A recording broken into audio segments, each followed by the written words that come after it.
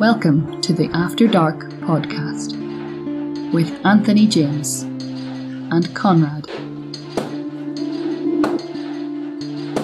Make sure you subscribe so you don't miss an episode. Hello and welcome to the After Dark podcast. I am Anthony James and that's Conrad. Hello. And that's Emmett. Hi, I'm back for the finale. He's back for the finale. So last week, of course, you remember we just did up to episode 7 of season 3 and we made Emmett wait to watch the finale. Okay, so let's just jump into it. Emmett, what did you think? Heartbreaking, absolutely heartbreaking, but heartbreaking in that good way where, like, the story all comes together. You know, sacrifices had to be made, but at the same time, you know, it's a very satisfying resolution, though my heart is still broken, you know? Yeah. Obviously, very heartbreaking ending. But it fits. This is what I said to you just before we started recording. Actually, before Conrad, before you were in the call, I said to Emmett, isn't it mental that they somehow landed this plane?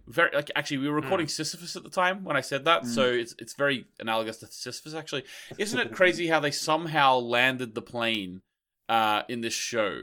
I mean, I think even up to like at the end of episode 7, you're still thinking, how are they actually going to end this? Because I love the bait and switch at the beginning of this episode as well, where it starts exactly the same way as the first episode, and it's like, oh shit, are they going to do this? And then it's like, no, we're actually going to do something incredibly complicated, and they absolutely nail it. It's to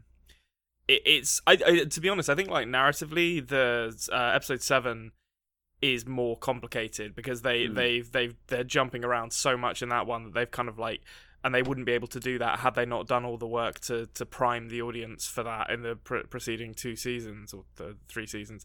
But this one, to wrap this entire thing up in something that feels like narratively satisfying is astounding, I think, and way harder than it might appear at first glance, and they do such a great job of it. Yeah, it would have been easy for them just to have it be like, oh, the cycle cannot be broken, and had like a real tragic ending. But they managed to like somehow like take like the pathos of everything that had come before it, and then also still like give a resolution that felt worthwhile, you know, and still tragic in its own way. Exactly. Like I love the melding of the cycle completing in episode 7. Like they sort of gave us that ending, you know, and then they also showed us that in this episode, although those worlds don't exist anymore, they needed to exist to get to the point we're at. You know, they had meaning, even though they technically didn't exist, and the people in the origin world might never know that they existed. They needed to exist to get to that point, you know. Yeah. And Emmett, you call this a tragedy, but I mean, we still got it's implied that we still get Bartos by the end of this. So very important. You know, it's implied. It's implied.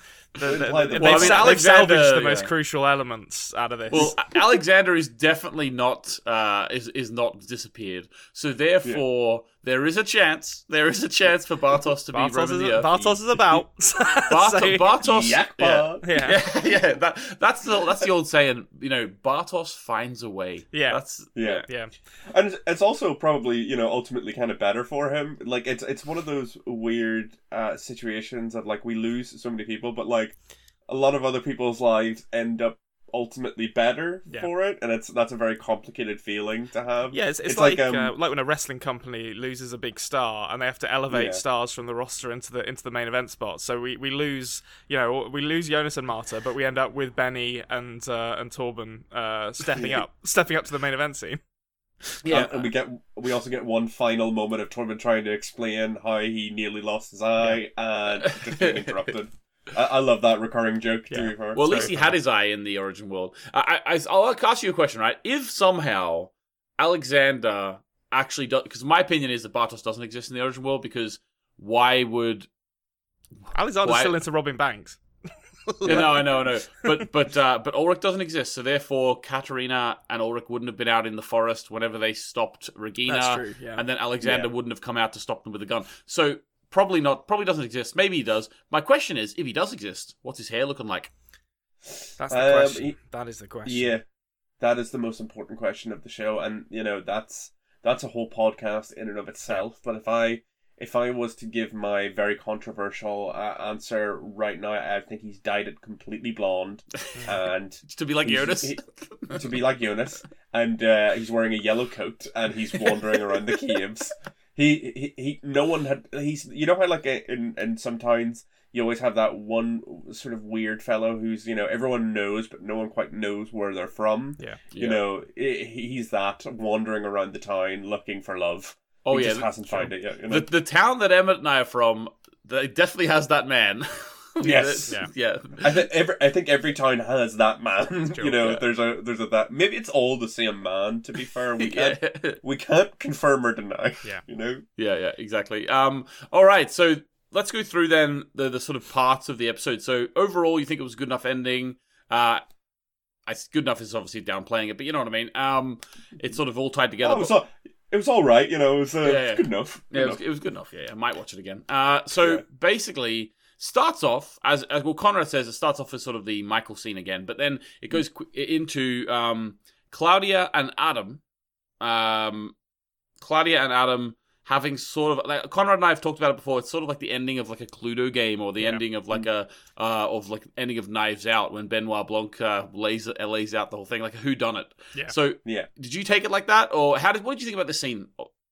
It was very interesting because like Adam seems like incredibly confused the entire time. So yeah, it does have that kind of like Cluedo vibe of like the killer being like caught out and not understanding how, you know, it is, and then she goes back and shows her work, being like, this is how I came to my conclusion. It was very satisfying to like see that, like, you know, Claudia was not a pawn, if you know what I mean. Like, she was ultimately like more in control than anyone, because like she had spent so much time trying to find a way to cut the knot, or cut the, you know, the sort of timeline so that they could save well, in her case, her daughter.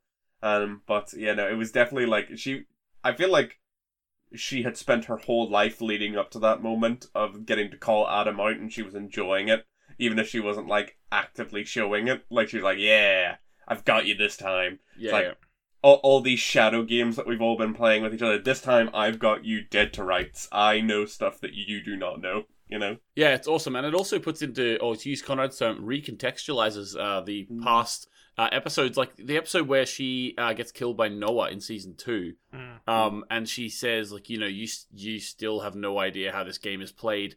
It puts that in so much more context now, because this is after she's already had the chat with Adam, and she knows that she's already solved the whole thing, and therefore she's going and she gets shot. Yeah, she's just like moonwalking through time, just like, don't worry about it, guy. You can shoot me all you want. I'll fix this shit.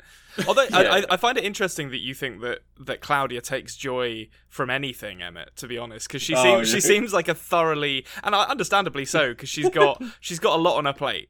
But like, but she seems like a thoroughly joyless character to me. Like, I feel like even with this, like when she's explaining to Adam why he's an idiot who's got everything wrong, there's still like, it's still tinged with an element of sadness of like, you're gonna have to just not exist. Sorry. And I think that's one of the things that I love so much about Claudia, is that she's like the only character who gets really like into the weeds of the time travel and time control stuff, who never loses her sense of empathy. Whereas like Adam and Eva categorically do, I think. Yeah, they get too lost in like trying to like to make their agenda work.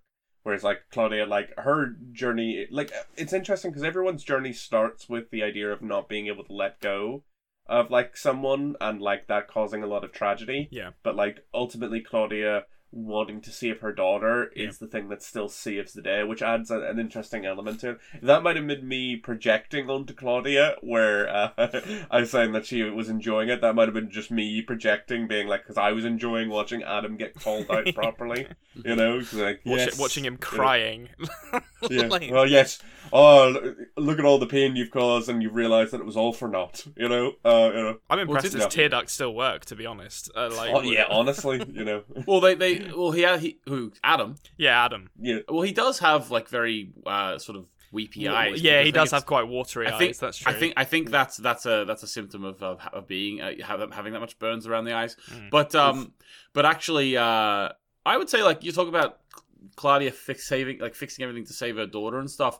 It's interesting because it's really in line with I was to say Marta, but Eva's her sort of drive as well is to save her son. I don't know why you'd want to save him, but that's she wants to save Gary. Well, you could say that's a big theme of the show, where it's like a lot of the tragedy comes from people not being able to let go and like accept that someone is lost to a certain extent. Like, everyone's motivating factor to varying degrees, except one or two characters, is saving or rescuing someone that they care about. Yeah. And because they're not able to like let go and accept that that person is lost, it always causes the domino chain that causes like all the suffering and hardship that everyone experiences. Like Jonas on his like journey to becoming Adam, it like begins with trying to like save his father, trying to save Marta.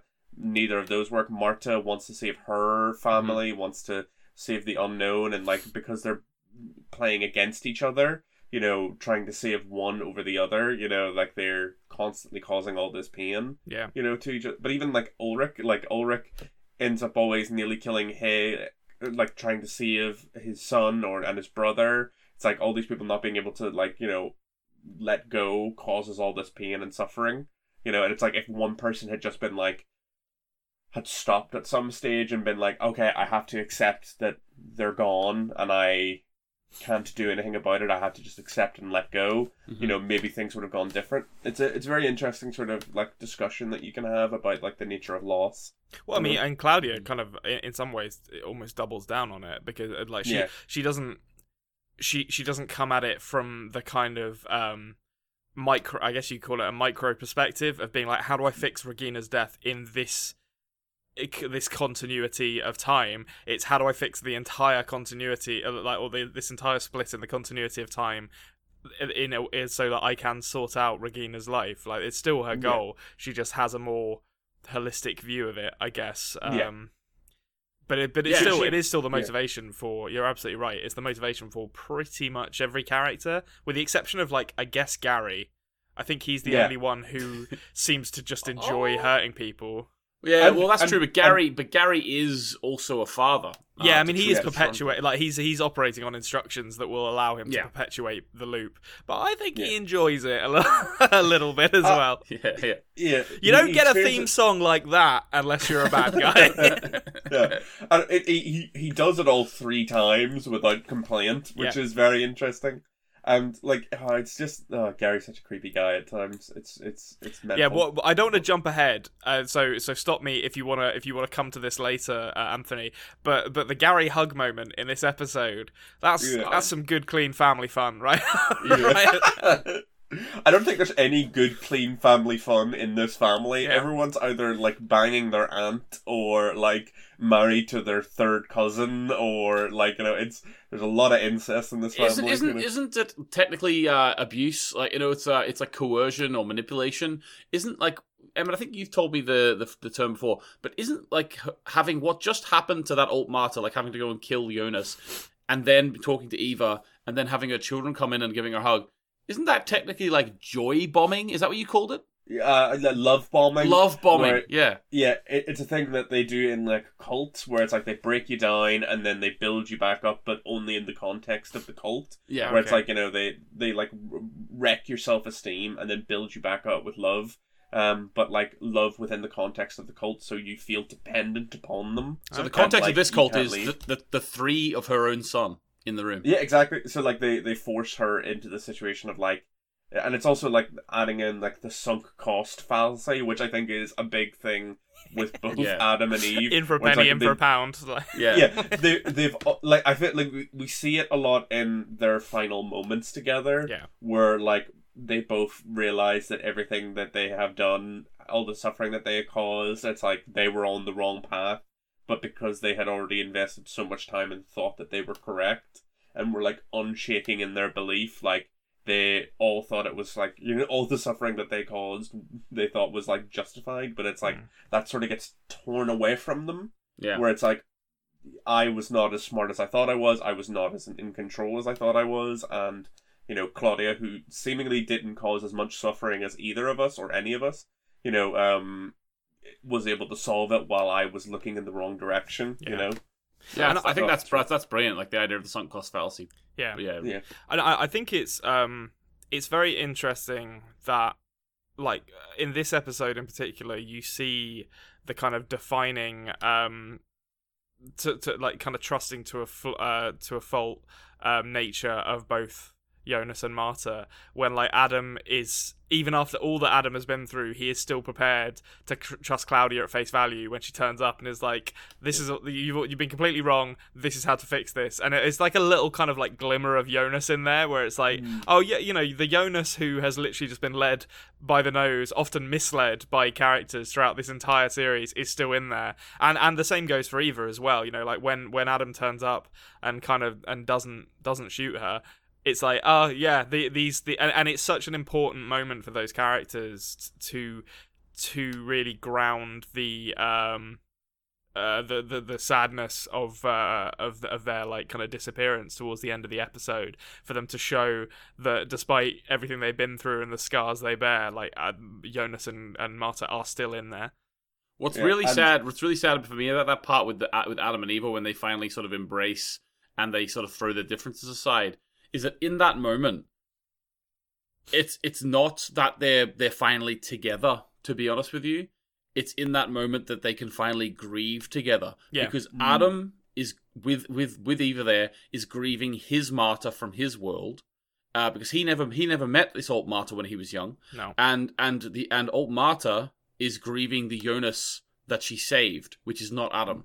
You know? Yeah. So it's really interesting, the dynamic of that ending scene with Adam and Eva for me. It's like they're grieving in each other's arms, you know? Yeah. Yeah, and it's also, like, I do think there's an element to it as well, where they kind of realize that this person that I've been fighting all this time is just sort of me, and I could have, like, in a different world, if things had been fairer, like, they could have been happy together, but, you know, things just didn't work out. You know, they were enemies, and it was all for naught. And like they are grieving someone who has the same face, so to speak. Less so in Adam's case, but like he has the same eyes. Same eyes. Those beautiful Adam eyes. is grieving someone with a different fringe. That's what we'll say. Yes, you know, the true change of a person, whether they have a fringe or not, in any scene. I mean, we like talk about kind of recontextualizing what has gone before this in terms of character arcs.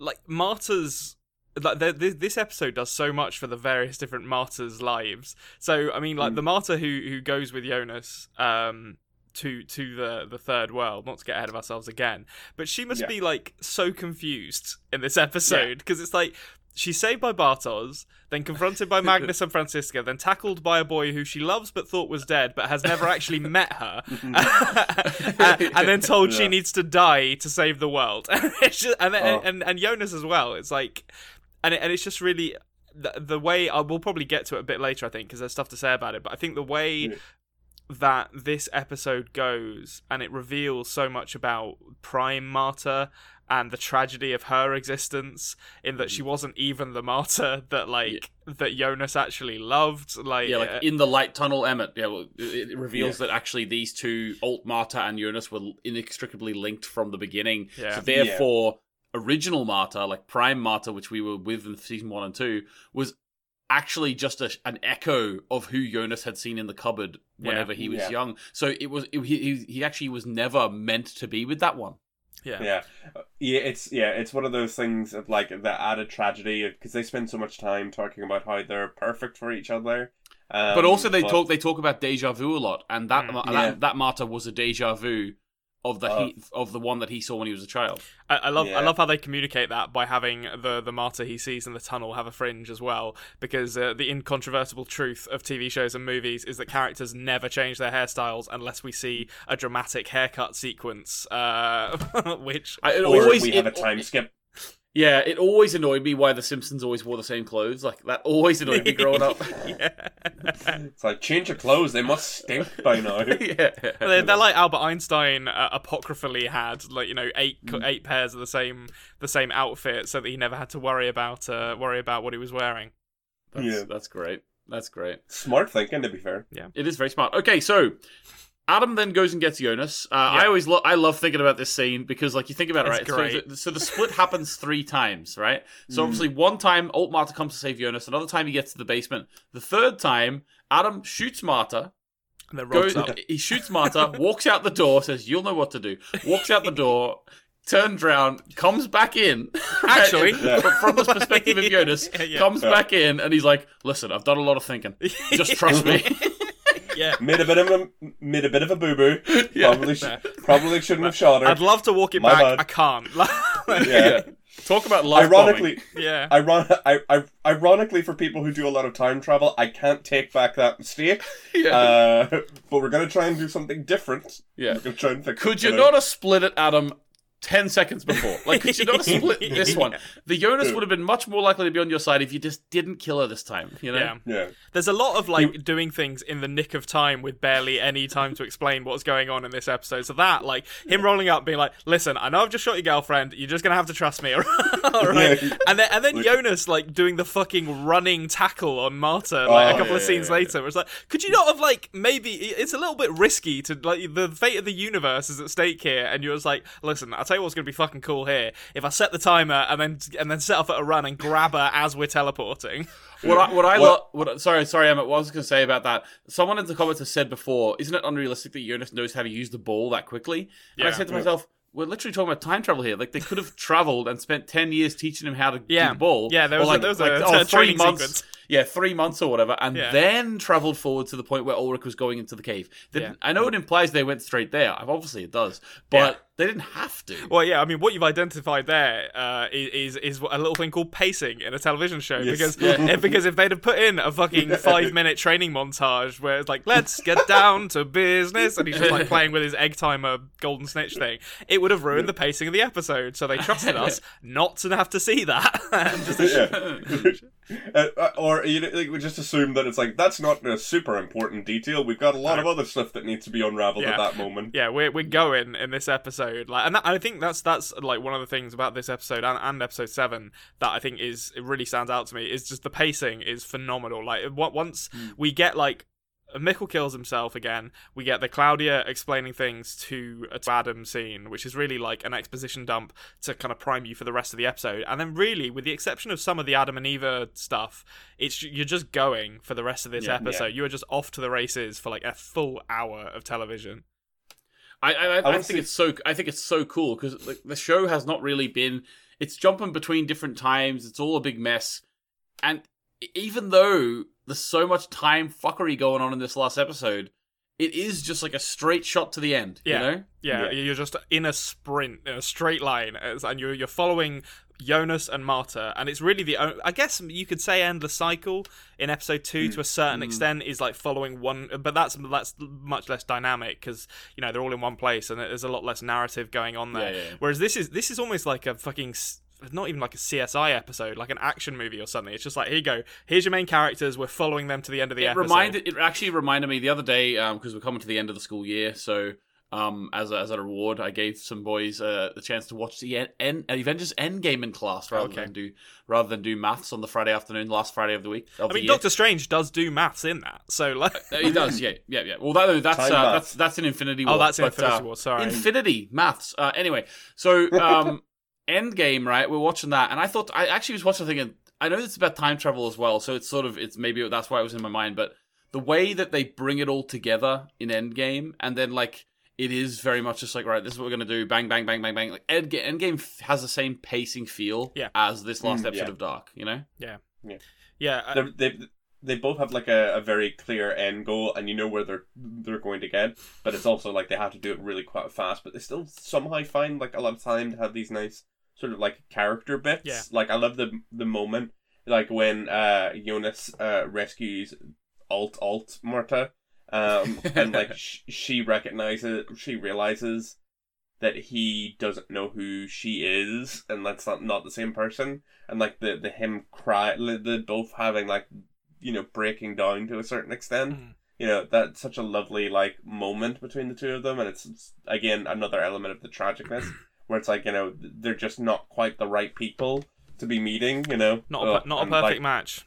You might not have realized this, Emmett, But when they were in that origin world, did you notice that there was no nuclear power plant?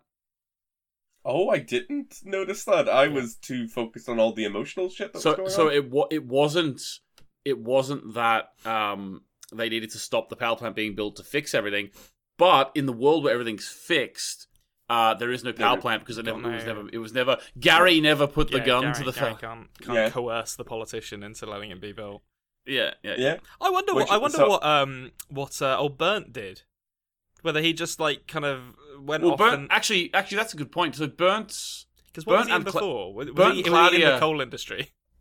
Yeah, I know. Yeah, he was actually a turncoat. Emmett, question: did you pick up on like the subtle? I wouldn't say it was quite subtle, but based on audience reaction, I think it was quite subtle. I didn't get it. Yeah, like the reason why like no one picked up on anything except for Claudia was because everyone assumed that Tronta was Regina's father. Ulrich's dad, Tronta. Everyone assumed he was Regina's father, but actually it turns out that it was old Burnt the whole time. The leader of the power plant was actually Regina's father. And at the end, hence the photo of them. In the end scene, the photo with Burnt and Claudia and Regina. So the reason why Claudia was able to realize that something was going on was because Regina wasn't involved in this big fucking incestuous time loop. But the thing was, none of us could have ever thought that. Because we thought it was kind of a bait and switch, but it was a big bait and switch. Having said that, there are some elements in the past we could look back and say, "Oh, that was built a little bit," but it was still a huge bait and switch. It's not like the Peter Doppler stuff where it's just like, fuck you, like where they definitely like. The Peter Doppler stuff. I'm watching this back for a second time, or I guess a third time, including the fact that I was watching each episode twice when I watched it. Is very much like they left. I feel like they left that in there with like the picture of Peter Doppler just to give themselves an out if they wanted to do something with his character. Oh yeah. Emmett, on Adam's board, on his big fat pictures board in his little lair, Peter Doppler is on the board as like a young man, but it's a black and white photo.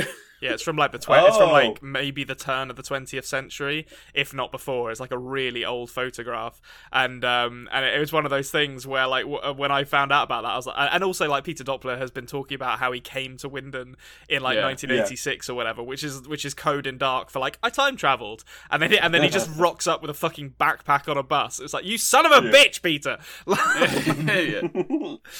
We thought you were from the past. Yeah.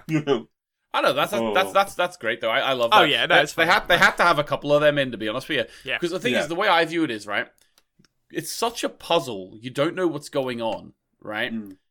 There has to be so much shit thrown at the wall for us to feel that. We have to feel for us to have the feeling that the show is confusing and to have the feeling that there's a lot going on. There has to be stuff hinted at that isn't going to come true for us to get that feeling. If the stuff that was going to come true was hinted at and like planned for, then it would feel a little bit more empty. It's almost like world building, which then becomes even more so world building when you look back at it retrospectively. You know.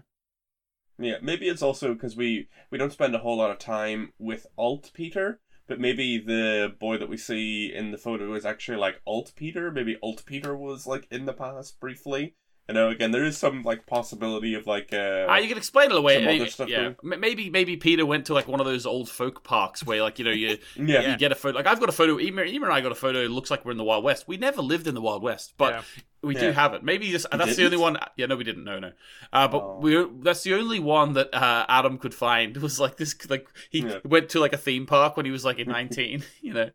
I like that idea because it implies that like Adam at some point was in a situation where he had two photos of Peter, one from like this old timey like theme park thing, and then like one on like Splash Mountain where like Peter's like, he's like, which of these photos am I gonna? Yeah. Neither of these are good. The Brer Rabbit ride, Yep, exactly right. Emmett, tell us about the light tunnel then. What did you think of it?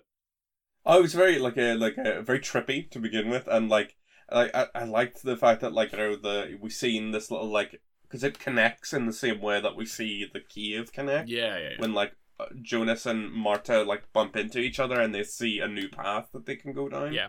But like it's very like sad because like you see them like realizing that they had seen each other and that they were like their imaginary friend in the basement or in the cupboard, and that this was the moment that sort of sealed this circle that they're in right now, and it's very like sort of tragic. I wonder what would happen if you just kept on going down the opposite way. Would you end up somewhere else, like in the timeline? Well, I think I think they both came from their own worlds. I think they're pulled towards the convergence of worlds. So there's I don't interpret it as being like a kind of multiverse situation where there's like other places they could traverse to. Yeah, I think it's just that there was the origin world, and then it was destroyed, and these two other worlds, Alt and Prime World, were created, and then eventually they were destroyed, and the new version of the Prime World was created, you know? Oh, the origin. Yeah. Yeah. I like that it looks like the Matrix. That's my big takeaway from that time. Yes. I made that joke when me and Antoinette were watching it, where it's like it's the Matrix. Like he's like it's the scene where like the gun racks come in. Yeah. It's shot like that, and it also looks like the way that the text sometimes. Yeah, but before they landed in the origin world, Marta learned how to pilot a helicopter while she was in there. down a little into her mind. They bump into each other, and like Marta and Jonas turn to each other, and Jonas is just like, "I know kung fu," and Marta's just like, Show me. And they fight. Yeah, that's another scene that they cut out because it was like, you know what? Pacing, this messes with the pacing of this episode if we have this extended fight sequence between Jonas and Marta. That's amazing. Okay, so what are your thoughts? Okay, so we're up to now. We've sort of talked about the last scene a little bit. What do you think about the fact that such dramatic weight and such key points were put into the children or to the child and family of H.G. Tannhaus, like Marek and Sonia and baby Charlotte? What did you think? Like, did you feel like kinship with them characters straight away, or did you feel like it was a bit of risk having these sort of unknown characters so big at the end? Well, it's one of those things that we've seen. Obviously, we've grown to love our time machine making clock man for quite a long time. But like because we see obviously that him still again suffering with the loss of them, even though he had Charlotte, or the second Charlotte, to sort of help him get over it. Get into that. So like obviously and he like it ties in very much to like the idea of like loss, grief, and how it can shape you, and like how it can lead you down these paths. So like it was very It's very interesting that like the resolution for the whole show is with these characters that we've never met before, but are deeply important to someone else at the same time. So, and I would have loved to have maybe seen a little bit more of them at different points, like versions of them in like one of the other worlds that we could have explored a bit. But that's actually interesting, because they did exist, obviously. They did exist in the other worlds, and some, like, not everyone obviously, but some people forget that because we just never saw them. Like, we saw the picture, and then H.G. Tannhaus that same day when they died got baby Charlotte because Charlotte and Elizabeth delivered her. So we got that moment, but because we never physically saw them in those worlds, people sort of just think that they are origin world only, which is interesting. Yeah, it's some of the few characters that die in like every timeline until the origin world is fixed or corrected. It's like that. That's part of the reason that Claudia is able to work out that there must be a timeline where Regina lives, where like she realizes that she doesn't survive in either timeline, and thus tries to find a new world where she does exist. And then I assume that she must have like traced it back as well, trying to find like who is like, because there's people alive in one timeline that are dead in other timelines and who have survived and such. So like she traces it back and finds people who are dead in all of the timelines and like works out works her way back and realizes, this is how the timelines got split. This was the original time travel incident because he tried to go back and save them and caused all this. Yeah. It's a shame as well. Like Marek has some of the best hair in the business, as far as I'm concerned. And to only get that in the final episode is a real shame. Well, again, they were saving it for us. They wanted to make sure they didn't want to hit us with the best hair from the start, because otherwise everyone else that came in, Well, Bartos runs him close. Alt Bartos with his Patrick Bateman look. That's a close run thing as far as I'm concerned. But I wrote down on the rewatch of this episode that the alternative title should be 2 Tickets to Paradise, and it's starring Marek's Eddie Money tribute band that he's clearly in the Origin world, which is a joke that maybe 2 people will get in the audience. I to be honest with you, we're going for best hair. Obviously, we're all fellas here, so we're sort of thinking about which fella. Yeah, I don't feel equipped to judge women's hair. Well, my best hair, and it's probably obvious why I'm saying this, maybe, but my best hair in the show is middle Claudia's hair, 100%. Middle prime Claudia. Oh yeah, middle prime Claudia. You mean? Yeah. Well, just like. It's always fun when you're in these shows where you have to be like, oh, now which version of the character are we talking about here? Yeah. Well, because middle Claudia is either like the down grey hair or the big kind of bouffant, like dyed red hair, or. Yeah, I like the red hair from the second season where she's like she's traveling through time with the trench coat on and all. Yeah, I think Claudia's got she's got that kind of like 80s powerful businesswoman thing going on, which I can very much respect. And they prep you for that as well. Like they in many ways, her rappelling into that cave in the first season in high heels is them saying, "This is the character that's going to fix everything because look at what she can do." She's a literal superhero. Yeah, and exactly. Like the other main characters, like Jonas and Bartos, like just can't even fight. Yeah, they just roll around on the ground for a little bit in the rain. I love because a lot of the fights in Dark are very realistic fights, because not in the sense that there's like a lot of blood and a lot of like injury and stuff like that. More just in the sense of like if you're ever in a real fight, it's not very clean. It's not like very cool looking. You end up just like wrestling each other to like the ground, and you're like, both just embarrass yourselves. People, when you're in a real fight, people don't wait for you to throw a punch to try and block it. It's literally just, it's just carnage. It is absolutely, and it doesn't look. It looks like when you watch one, it looks slow. It looks like you're just literally like lying on each other. It just doesn't like. It's not cool. Like fighting isn't cool. Yeah, there's that episode of It's Always Sunny in Philadelphia where Mac accidentally chokes himself out while he's fighting with Charlie on the ground, and that's what like a real fight looks like in my experience. Just like tussling until one of you kind of gives up, basically, or you just kind of separate in a huff.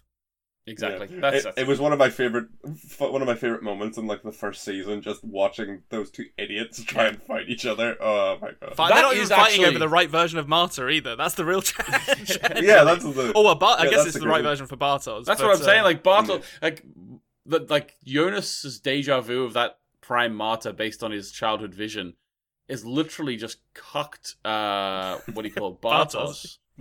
Like to no end. Sorry, not cocked. Cock blocked, I should say. Yeah, it's funny because like Bartos in every timeline just has a bad time. Like it just like he we joke about him being a bit of a shithead in the first season, but like he's just constantly manipulated by people who are much smarter than him. Yep. He just gets bullied by people. His own son.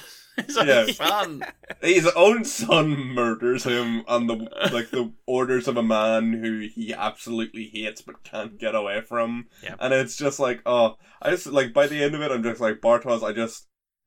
Non-existence is almost better for Bartos. It's why I choose to believe that he does exist, because I like to think that he somehow found a way to exist in the prime world, but but nature has corrected itself, and he is like bullied by someone else now. like the Jonas that will be born, which is something like we should get into. Killian. Yeah. Oh, it could be Killian. Oh, yes, maybe Killian, or maybe what's his name? Old Eric Obendorf steps into the breach. Yes. Killian's brother. They're the Obendorf brothers. Yeah, the Obendorf bros. Now that there's no one there to murder them, they run the school as the alphas. They're like the McPoyles, but drinking milk. Alpha Eric, Beta Bartos. Yeah. I don't know. Yeah. Oh my god. So, okay, that was something I was going to ask, and it seems like we're getting towards the end of this episode now. So, here's a big question for you. I will admit, going into this, that I'm coming into this with a loaded idea of what I think it means. Anthony disagrees with me. So we see Charlotte get mentioned. in the Prime world, and we hear, I should say, we hear Jonas get mentioned. What is your interpretation of these names coming up in the Prime world when these characters, genetically speaking, can't possibly be if we're leaving genetics out of it, Conrad, I think I agree with you.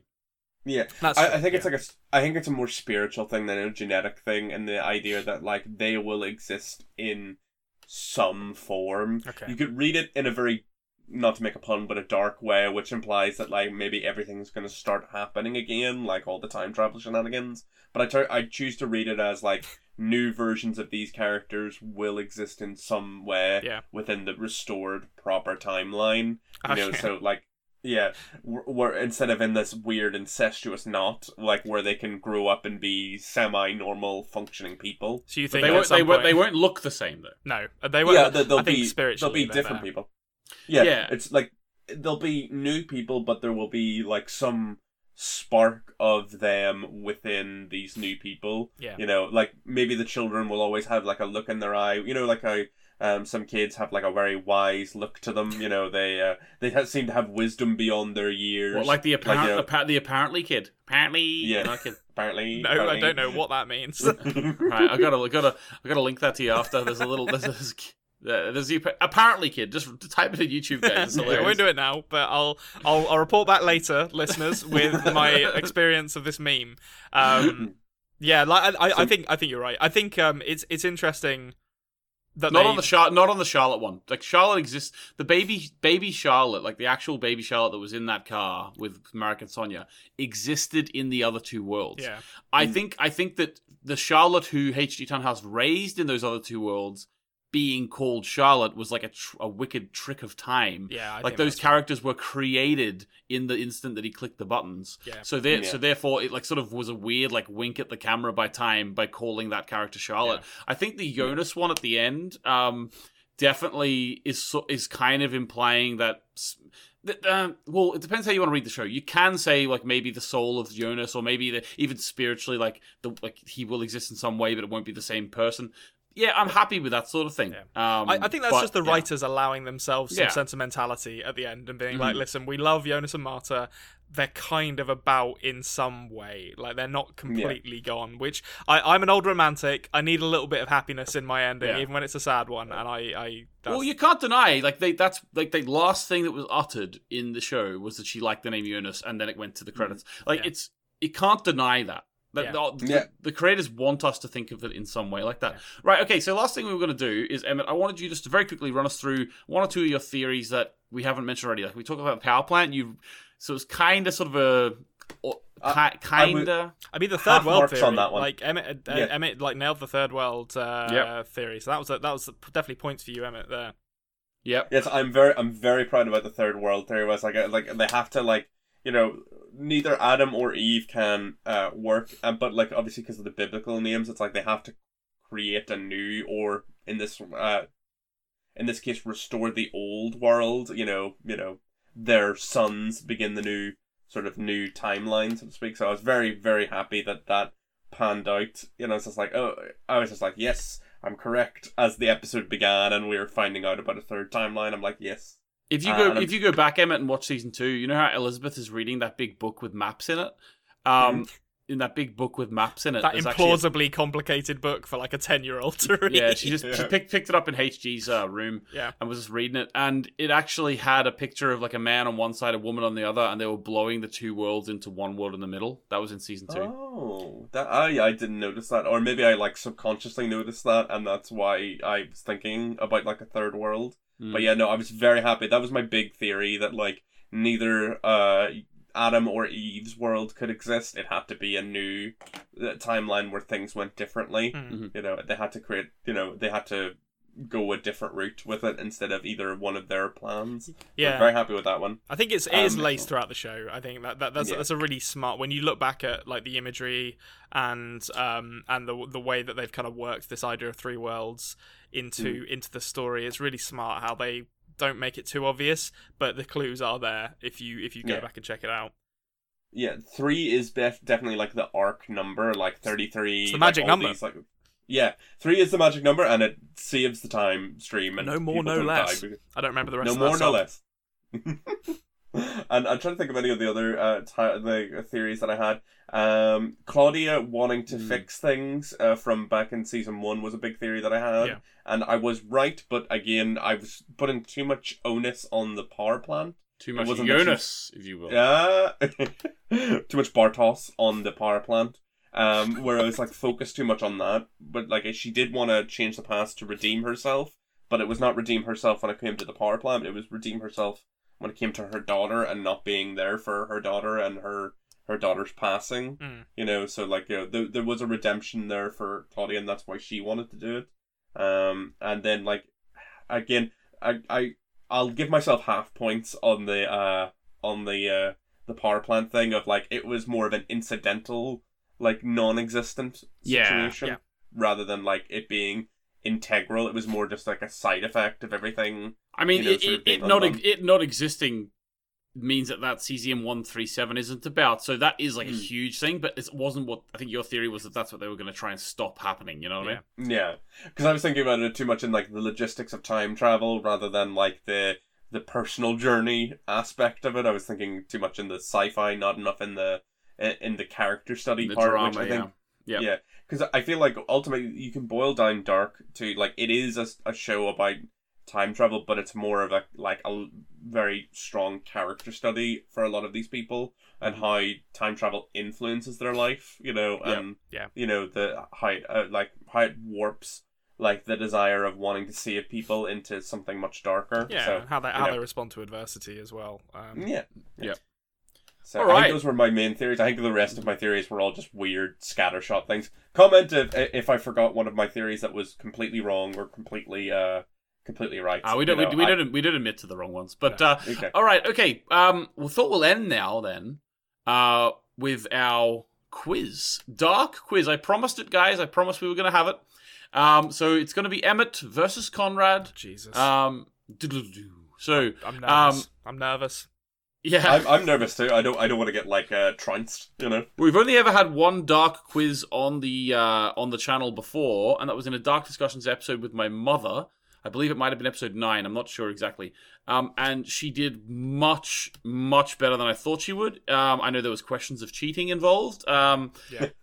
Hopefully there'll be none of that today. So you've got to hide all my tabs very quickly. The independent adjudicators have arrived. They are just off screen, and they will ensure no tomfoolery with IMDb. And I have to actually send this tape away before I can publish it. We're going to the world records for Dark of most questions answered correctly. You know. Yeah. Well, 3 would be the record. Okay. First question. So what I'm going to do is it's going to be like sort of like a penalty shootout in football. So there's going to be like 5 questions each, one at a time, and then if there's a draw at the end, then what we'll do is we'll have a sudden death shootout where 1 question each. If you get it right and the other person gets it wrong, you win. Okay. Can I? I don't want to mess up the format, but if one person gets it wrong, it might be fun to see if the other not for points, but just to see if the other person knows the answer. Okay. Okay. So. That's a good idea. I like the idea of there being no points. Just as a chance, like an opportunity for like a little flourish, a little flourish just to see. Okay, all right, guys. Also, play at home, play along at home. Let us know how many points at home you can do it out of 10. So tell us how much you got out of 10. See if you are more smarter than Emmett and I combined, which, speaking for myself, is very possible. It's not. I'm going to lean on the yes. Guys, it's not an intelligence test. It's a dark knowledge test. Difference between knowledge and intelligence. Let's just say that. Yeah. Okay, so first question. I will give it to Emmett. Yes. First question. In the show. Mm-hmm. Okay. Who took, or who lived in the Tiedemann household? Which family lived in the Tiedemann household after the Tiedemans left? The Tiedemann household. I'm trying to remember which one is the Tiedemann household. This is the level of questions here, guys. They're gonna be difficult. Oh, so that's the big sort of. So I'll help you out. It's the red brick building. Oh, the one that we see quite regularly. Yep. I'm getting mixed up, I think. Is it the small one or the big one? Can't tell you. Oh, damn. So, I think it is, I'm probably gonna get this wrong, Nurse Agnes, the tiny house, or am I getting mixed up? Getting mixed up. Incorrect. Conrad? The one that Regina turns into a hotel. Is that what we're talking about? Conrad gets it wrong as well. Which The Tiedemann household, which Egon lives in the 50s, was taken over by the Nielsen family. Oh, that house. Oh, sorry. I was thinking of the burnt Doppler's house for some reason. Okay, yeah. No, There's so many houses. Tiedemann's never lived in that house. Although, Conrad, that was my next question for you, so I'll change it now. Sorry. You just explained there. Okay. All right. Here we go. Okay. All right. Okay. What year? Oh, this could be quite easy. Okay, if I give an easy one to Conrad, I will give you an easy one later on as well. Okay. Okay. What year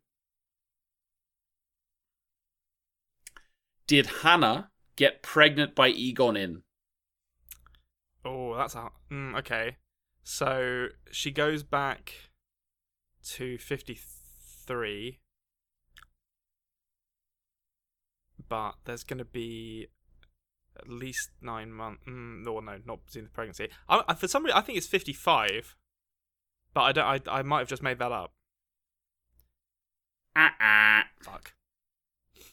Do you know what I meant? Is it 53, 54? Is it an answer area? Gonna have to ask you for a single come on. year there. Come on. I'll go with 53.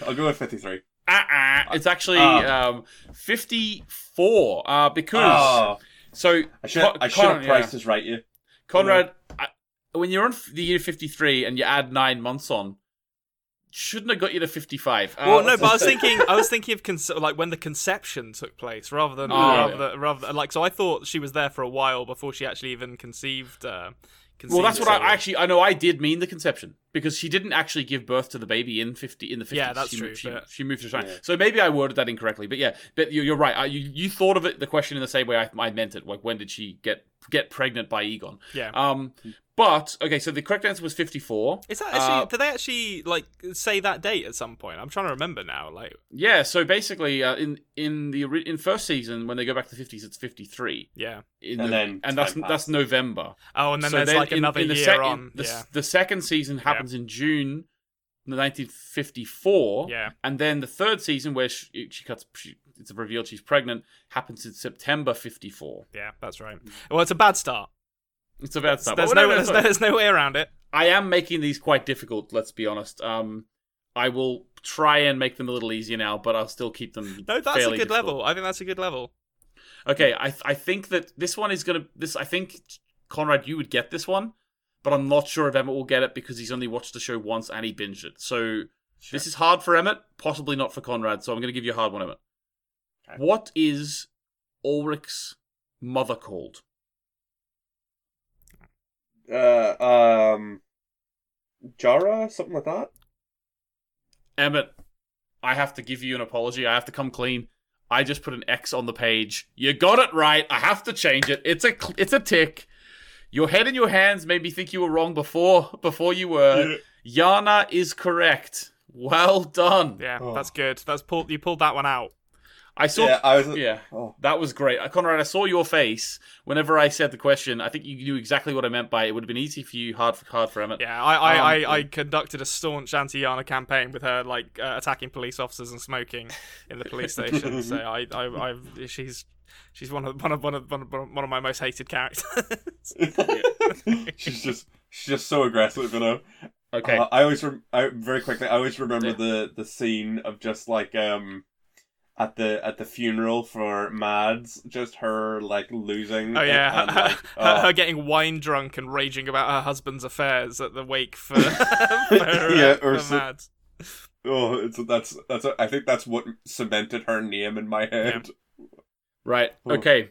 That was quite a hard one for Emmett because he's only watched it once and binged it. Yeah. This is going to be I think this is an equally hard one for Conrad. Fuck. Okay. Based on your knowledge of the show, okay? Okay. Bit of a strange way to approach a quiz, but still. The question is, what is Katarina's father's name? Oh, you bastard.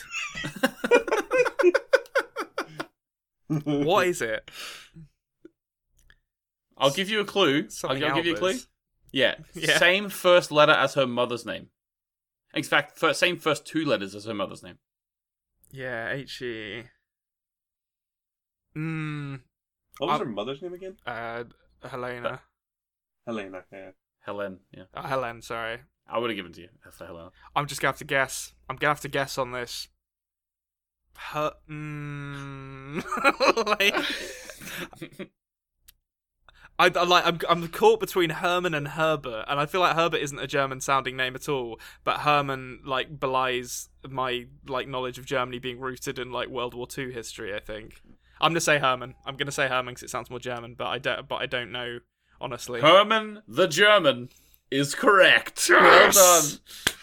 It would have been weird. Herbert does not sound like a German or Germanic-sounding name at all. So I have to say, Emmett, are you okay with the clue I gave there? Because you definitely wouldn't. Yeah, no, totally. You wouldn't have got that without the clue, Conrad. We can both agree. Yeah, absolutely not. I was like, well, I know his surname, but I mean, I just know him as the Sheep Man in most of this series. Yeah, he's actually the farmer in the first season, Emmett. Oh my god, I completely forgot about that man's existence there for a long time. Okay. All right. Here we go. Emmett, in that scene with the sheep man, I'm going to follow the trend here. Yep. Yeah. How many sheep were dead? Oh, 33. Oh! That was a gimme. That was an absolute gimme. That one. Okay, I'm gonna give. Okay. I'll go. Like that. Outrageous! Get VAR on that one. That was adjudicators. Yeah. Right. Okay. I'm gonna give you a gimme now, Conrad, as well. And the funny thing is, this isn't a gimme at all for most people, but it is a gimme for you. I'm pretty sure. Well, you set me up to fail here, but let's see. In episode 2 of season 1. Yeah. What's the what number is the hotel room that the stranger checks into? Oh, actually, I can't remember if it's the one letter or the two letters here. I'd say 8, but it might be 88. I can't remember. Is it 88? It's 8. It's 8. You've got it. You've got it. Okay. So I thought it was 108 for a second there. I was like, meh. No, it's definitely an 8 in it because I was like, oh, infinity symbol in that second episode. Isn't 108 the Isn't 108 what the numbers add up to in Lost? Possibly. Yeah, it is. You have to ask someone who's seen Lost. 108 minutes every 108. Have to click the button. Conrad, you haven't seen that. Conrad's only seen season 1 of Lost, guys. I've been trying to convince him to do that on After Dark podcast, but it would take about 4 years. So yeah, yes. and I would hate most of it as well. So. Yeah, it would have to be like a 5 episode a week sort of thing, which is a lot to ask. All right, okay. Next question for Emmett. All right. So what's that? 2-2. 2-2. Okay, we're doing all right. We haven't embarrassed ourselves. It's better than the start. The start was. I was worried after that first question. I was like, "Oh fuck, this is going to be. We're going to lose subscribers over this guy." They come to us because we're reputable sources of knowledge for Okay, Emmett, question for you. This is going to be quite difficult, I think. I'm just sort of asking for your apologies here. Yeah. Okay, question. On Mads Nielsen's gravestone, what year does it say? What year does it say he died in? Or what? Yeah. Okay. So that is tough. I need to count back. So I'm not going to give you a hint, but I will say, Emmett, the wording of that question was very leading, which it was very. Oh. It was very leading. It doesn't list. I'm gonna ask you for exactly what it has, but I'm just gonna let you know it was very leading. I think Conrad would agree there. Yeah.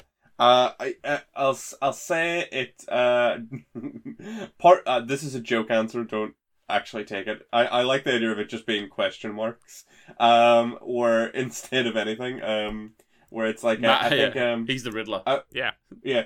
Unknown. Does it say unknown? Incorrect. No. Conrad, what does it say? It's an infinity symbol. Yeah. Which is a very kind of. I don't know how I'd describe that. Like when you're commissioning your son's headstone, to be like, we'll put an infinity there. Like it seems like an odd choice from a personal standpoint to be like. I think I would just leave it blank. You know, you can like figure it out at a later stage. Or just like right when he died, saying, if Egon Tiedemann got off his fucking ass, maybe we would know. Yeah, if you can find the damn body. Rather than listening to show tunes in his shitty car. Okay. Yes, we get it. Your wife left you for another woman. It's like, get over yourself, man. It happened in the 50s. Yeah. All right, this is a question for you. Conrad. Okay. All right. Egon becomes familiar with a smash hit of the 1980s by which band? Oh, you've confused me with that now because I'm like, so it's not a smash hit. He's recommended a band by Ulrich Nielsen. What band is it? Oh fuck. Okay, yeah. It's a metal band, so there's obvious that kind of really narrows it down to being like, well, it's going to be like some kind of verb. Like, I feel like it's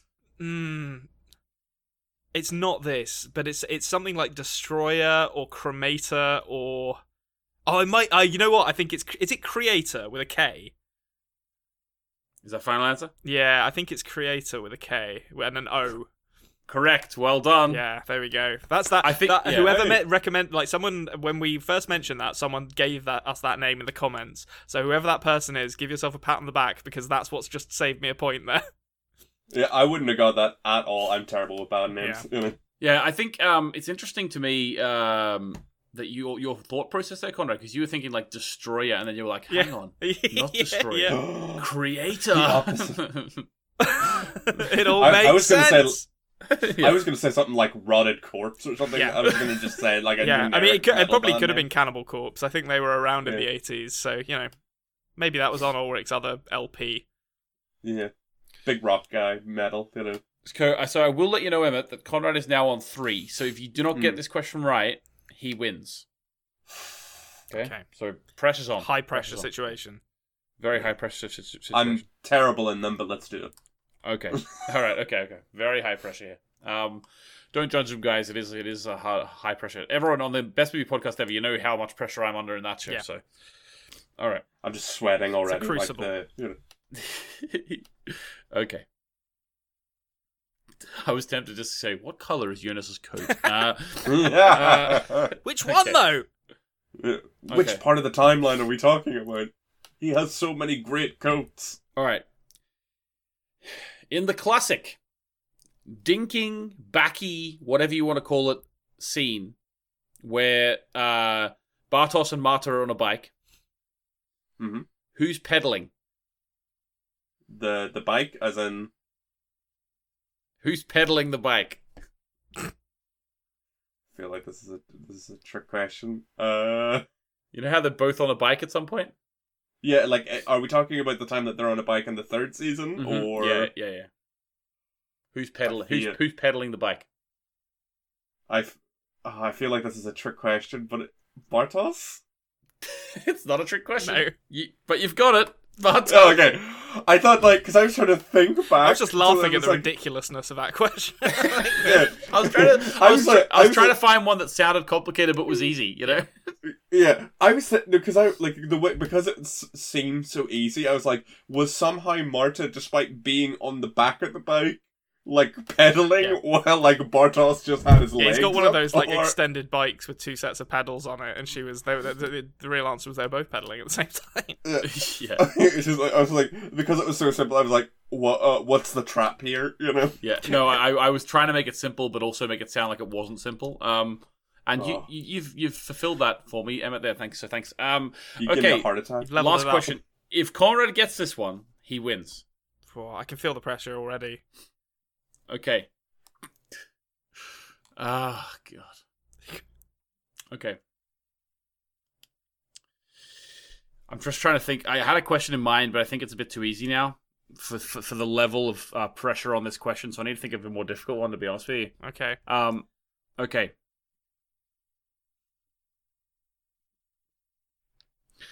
Jonas's father's sister's alt version son is called what?